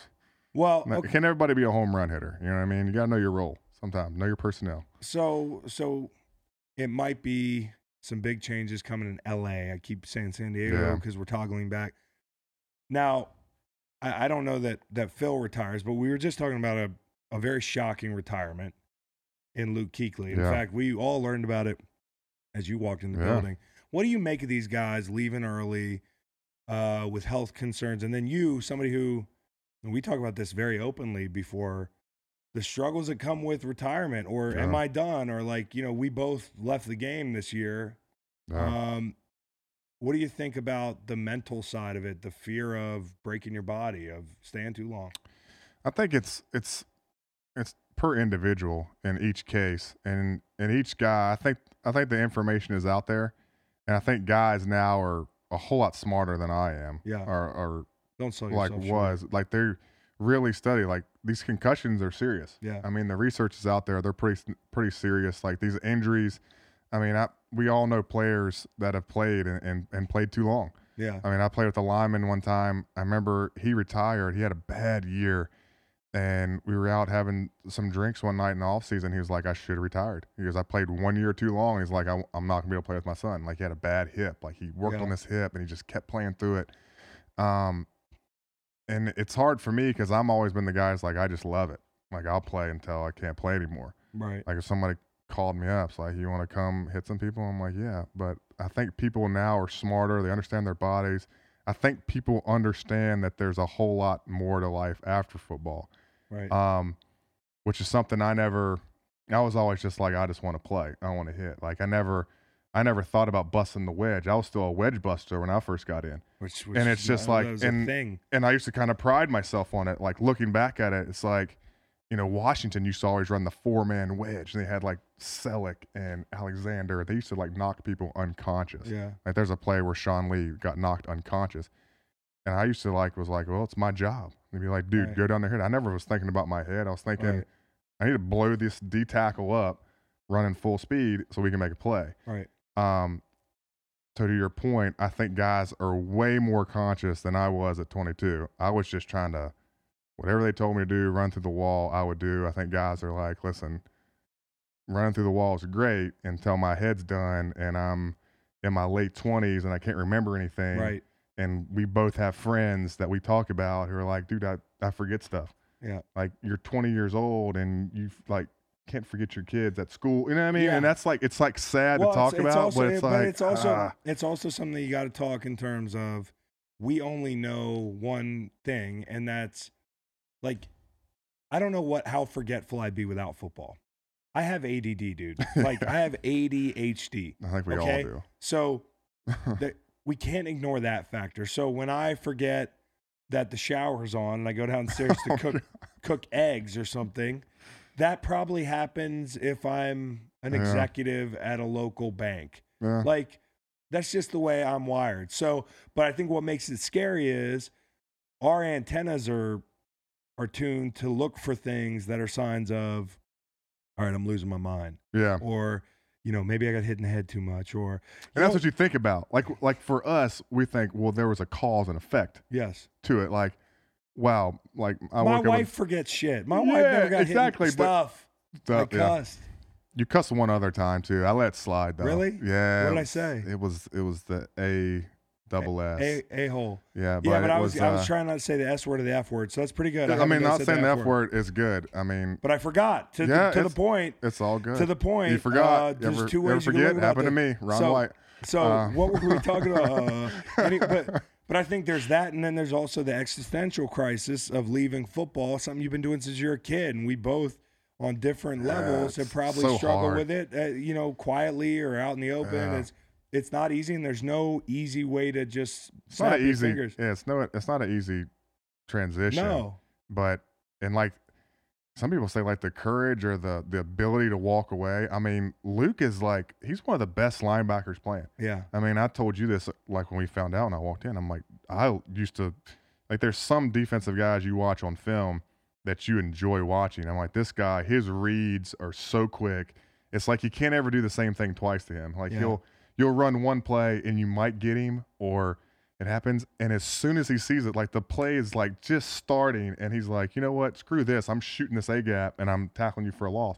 And it's like those instincts, those abilities to see stuff with the athleticism. Oh yeah, I think he was just really good. But I remember the earlier podcast, the one where he got hit and he was emotional, which is a side effect, by the way. It is. And I've seen a couple guys. But I never want to assume that he could have been frustrated. Yeah. But I think it was. But I've seen a couple guys get hit, and that's kind of a reaction, and that's just scary to see, and that's got to be scary for his family. Like your parent, like when you see that, when you see a guy go, and it's like when you see a boxer or somebody get knocked out. Exactly. It's like it's scary. You worry about your mental health for the longevity of it. I mean, I'm sure he's made unbelievable money there in 8 years, but 8 years, what is he, 28, I think I saw. Yeah, it's early for a football player, especially of his caliber. And even like, listen, like I said, you got kids. Imagine you go back, you take one hit the wrong way, your kids are old enough to see you on the field twitching or like you don't your want legs sideways. You don't want your kids to see that. Or you get up crying from a concussion, like that's just like that stuff can scar people, you know, like, and that's the reality of the game. And we love the game. I mean, when I walked away, and we talked about this a lot, like I was a little bit torn. I hated so much of pro football, but I still love Sunday. Yep. And I still know I could play still. I think we both feel that way about, respectively, we both think we can still play, but getting out of the game with your health and spending time with your kids, and you got kids, it is a great trade-off. I mean, I think summing up retirement for me, and it's weird, it's your first fall back in Charlottesville. First off, for you, from Bath County, Virginia, who hates electricity, he hates, I don't like crowds. He hates I don't like crowds back hates there. TV. Like, people bumping into you has always been like he's a log cabin guy. Oh, 100%. I always say the last frontier, like if my wife would be up for it, I could go live like that. Well, Nikki Outhouse, is a saint all who, that. but Absolutely. in her own right, was a tremendous athlete, Really good. great soccer player, professional, All-American here, yeah. All-American at UVA. So we hit it out of the park. We have athletic. No doubt. So No doubt. our kids might be athletic. Oh yeah, and she puts up with me, which is She saint in does, itself. and right that's there. my point. Is like the twisting of your arm to move to a city of 50,000. Oh yeah. Was like you'd have thought you were moving to I don't know, Shanghai. Yeah, it's From Bath County. But this is your first fall. Yeah. And I would sum it up like this. For me, at least, it's okay, man. Like, the highs aren't as high, but you don't have the lows. Yeah. It's just smooth. It's smooth. And if you can get used to living a smooth life and we're conditioned to live in this highly, I don't know if there's a word, adrenalized or adrenaline, like your adrenaline is constantly working as a pro football player year round. You're never comfortable. You don't, even in the off season, it's a dark cloud is looming over you. Am I doing enough? What's it going to, it's the always month there. before camp. Always there. Good enough You're shape. used to being under stress. So it's almost like when they take the stress away from you, if you don't think of it the right way and identify and be self-aware with the fact why you're uncomfortable is that you're used to being stressed, it's okay to be relaxed and to be a little bit bored sometimes. I think that's what guys struggle with as much as anything. I don't think you can handle that well. I don't think you do good with like boredom. I don't do good with boredom. I think That's why I'm doing a podcast. Yeah, I think you have to have. Am Am I right? I'm pretty good with that, right? Reed's looking at me like, yeah, this dude's insane. Got to get going. I mean, he was at 4 a.m. and we're here doing a podcast. He's like grinding. So, anyways, I just think that's retiring in a nutshell. And we can get into another time in depth on retirement. Before I let you go, you're a great football mind. You look at these coaches, you know a little bit about them, probably varying degrees. Give me one pro hire you really like. Stefanski got hired today. Judge last week. You had Rule come from Baylor. Is there somebody that jumps out at you? I mean, I like what the Baylor guy is saying. Like, I've watched a lot of his stuff at a collegiate level, but I always hires. It's like, how are you gonna do with this team? Yeah. You come into Dallas and now you're a part of the Dallas Cowboys. Yeah. And how is your offense going to work with this scheme, this guy?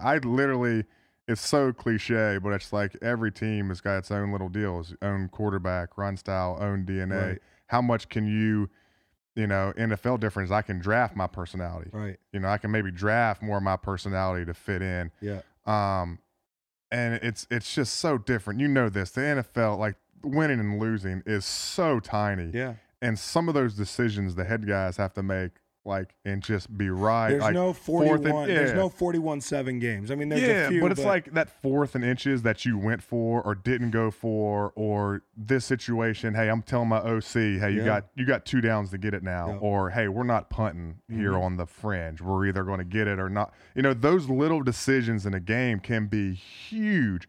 Between you're seeing like a 9-7 team getting in, or an 8-8 team. What I mean? Like a team squeaking in, or you're being, you're at the bottom end of it. Yeah.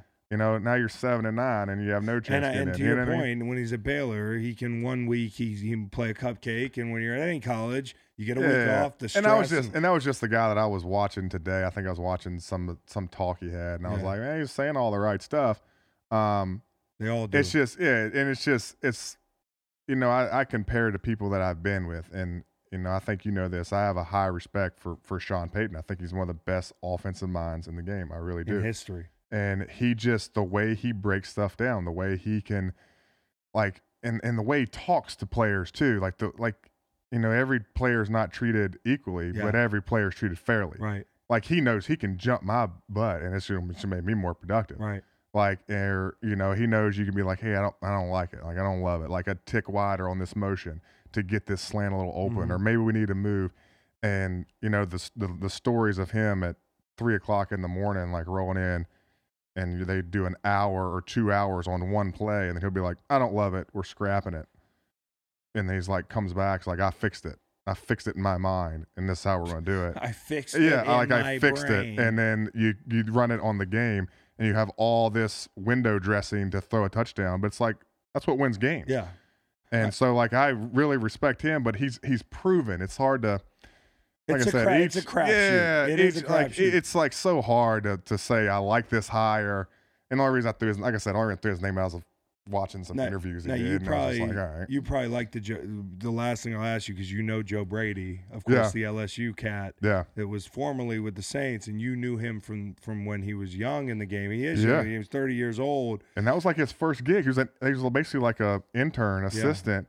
But he spent a lot of time in that tight end room for 2 years. Like he was in our tight end room mostly breaking down film with us and stuff. But So you know him. One, is he gonna work at the pro level calling plays?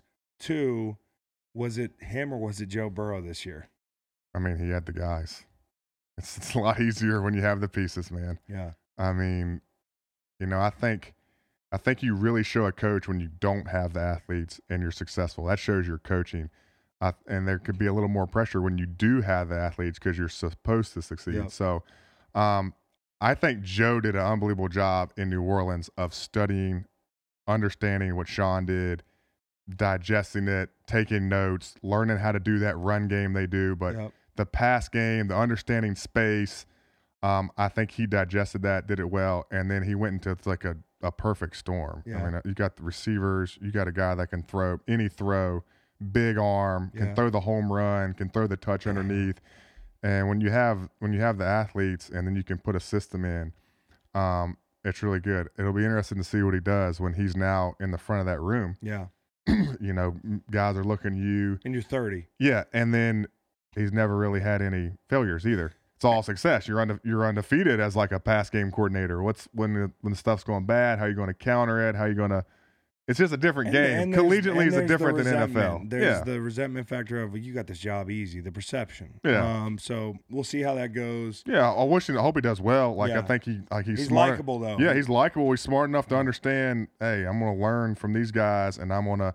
He implemented it. They won. I mean, you're undefeated right now going in. I hope he does well. It's at you're 30 years old though. Yeah. I mean, going to have guys older than him. They're going to be and checking your temperature. Yeah, and you got to make sure, and that can be a pressure situation. I remember when I was in San Diego. I mean, we had a first-time head coach, and it's like it takes a little bit to understand. You're standing in front of a room with some grown men, and you can't fake a message in the NFL. I think in the NFL you can't fake. Like you can't fake hype. People will call you out on it. They'll let you know. It's a very upfront deal, which is why another reason why I love the business. It's like, you like call people by their first names a lot. Yeah. Like it's like, hey, like we're in this together. Yep. We either win together, and if we lose, we're all getting fired. So let's work together. But hey, man, he's going to go there and figure out how they do it. See how they sling it around. He's going to get to see Sean twice a year all too. I know is David Tepper is not messing around, and this guy here knows about as much football as any dude I know. I mean, because you play with a lot of great quarterbacks. Yeah. You've played with some great coaches. So great insight. Anytime you want to come back to the studios, buddy, man. Come into the big city. I know you're in the outskirts now, but traffic's out of here, so we're good. Yeah. I kind of like this late night thing. I don't know if Cowboy Reed likes it. Yeah, nice. Thanks for stopping by, bud. Appreciate it, brother. Yeah. So that was John Phillips, one of my favorite people. Again, roommate, teammate, 10-year NFL vet, really good player. Also, really bright football mind, and played with Tony Romo, Drew Brees, Phillip Rivers, played for Sean Payton, a bunch of really good coaches. A lot of coaches who are in the news right now, Jason Garrett. So it's really cool having my buddy in, and also really worldly guy. When you get past the camo pants, camo hoodie, camo bed sheets, all that stuff. He is the real deal, though. He's not a fraud outdoorsman. He's like a Cabela's mannequin, came to life and just went out in the woods and lived there intermittently. But he's very worldly, very bright guy. Also, I've been known to don camo before. It's not like I got nothing against that. I love to hang out in the woods, but I'm like this training wheels outside guy. This guy is like part wild animal. So if you like having John Phillips on, we'll have him back. Haven't checked with him on his schedule and availability, but I will promise that. Also, if you like any guests we've had, comment. I do read that from time to time, although it's not good for my self-esteem if they're shitty comments. So try to be nice. If you think of a guest that you'd like to see on here and you haven't seen before, let us know. I was going to talk about the Rooney Rule, and I was going to talk about Stefanski, but we're going to put that in a totally different pod that we're going to release later today. We're running long. JP was supposed to be like a 20-minute interview. You kidding me? College roommate? It's going to be an hour. So stay tuned for that one. It's going to drop later today. It's going to be all about, the Stefanski hire, but how, it plays into and relates to all the Rooney Rule chatter this past week. By the way, I think it's a good hire, but we have to address the elephant in the room, which is the lack of black coaches being hired as head coaches in the NFL. And there's a lot to talk about. So 15 minutes wasn't going to do it. Check it out later today. Also, look for us on Friday, Saturday morning, dropping another Green Light Pod, another live watch this weekend with Macon and friends. Maybe Coach Wookie, maybe another surprise guest. We had, who do we have the first week? We had, Rob Ninkovich. Then we had Steven Jackson this past week. So we had Big Cat, surprise guest. So you never know who's going to pop up in these live watches. Check them out. Check out everything we got going on Chalk. Thanks for listening. And please, later today, I'm going to talk about the Rooney Rule for an hour. If you're going to open it, don't complain about me talking about race. Okay? Deal? If you're going to complain about me talking about race, just don't fucking open the video. I cussed. Sorry. I was supposed to not cuss for this whole pod. I'll probably cuss later in the second video. But check it out. Please listen. Hear me out. Anyways, take care. Check all our stuff out.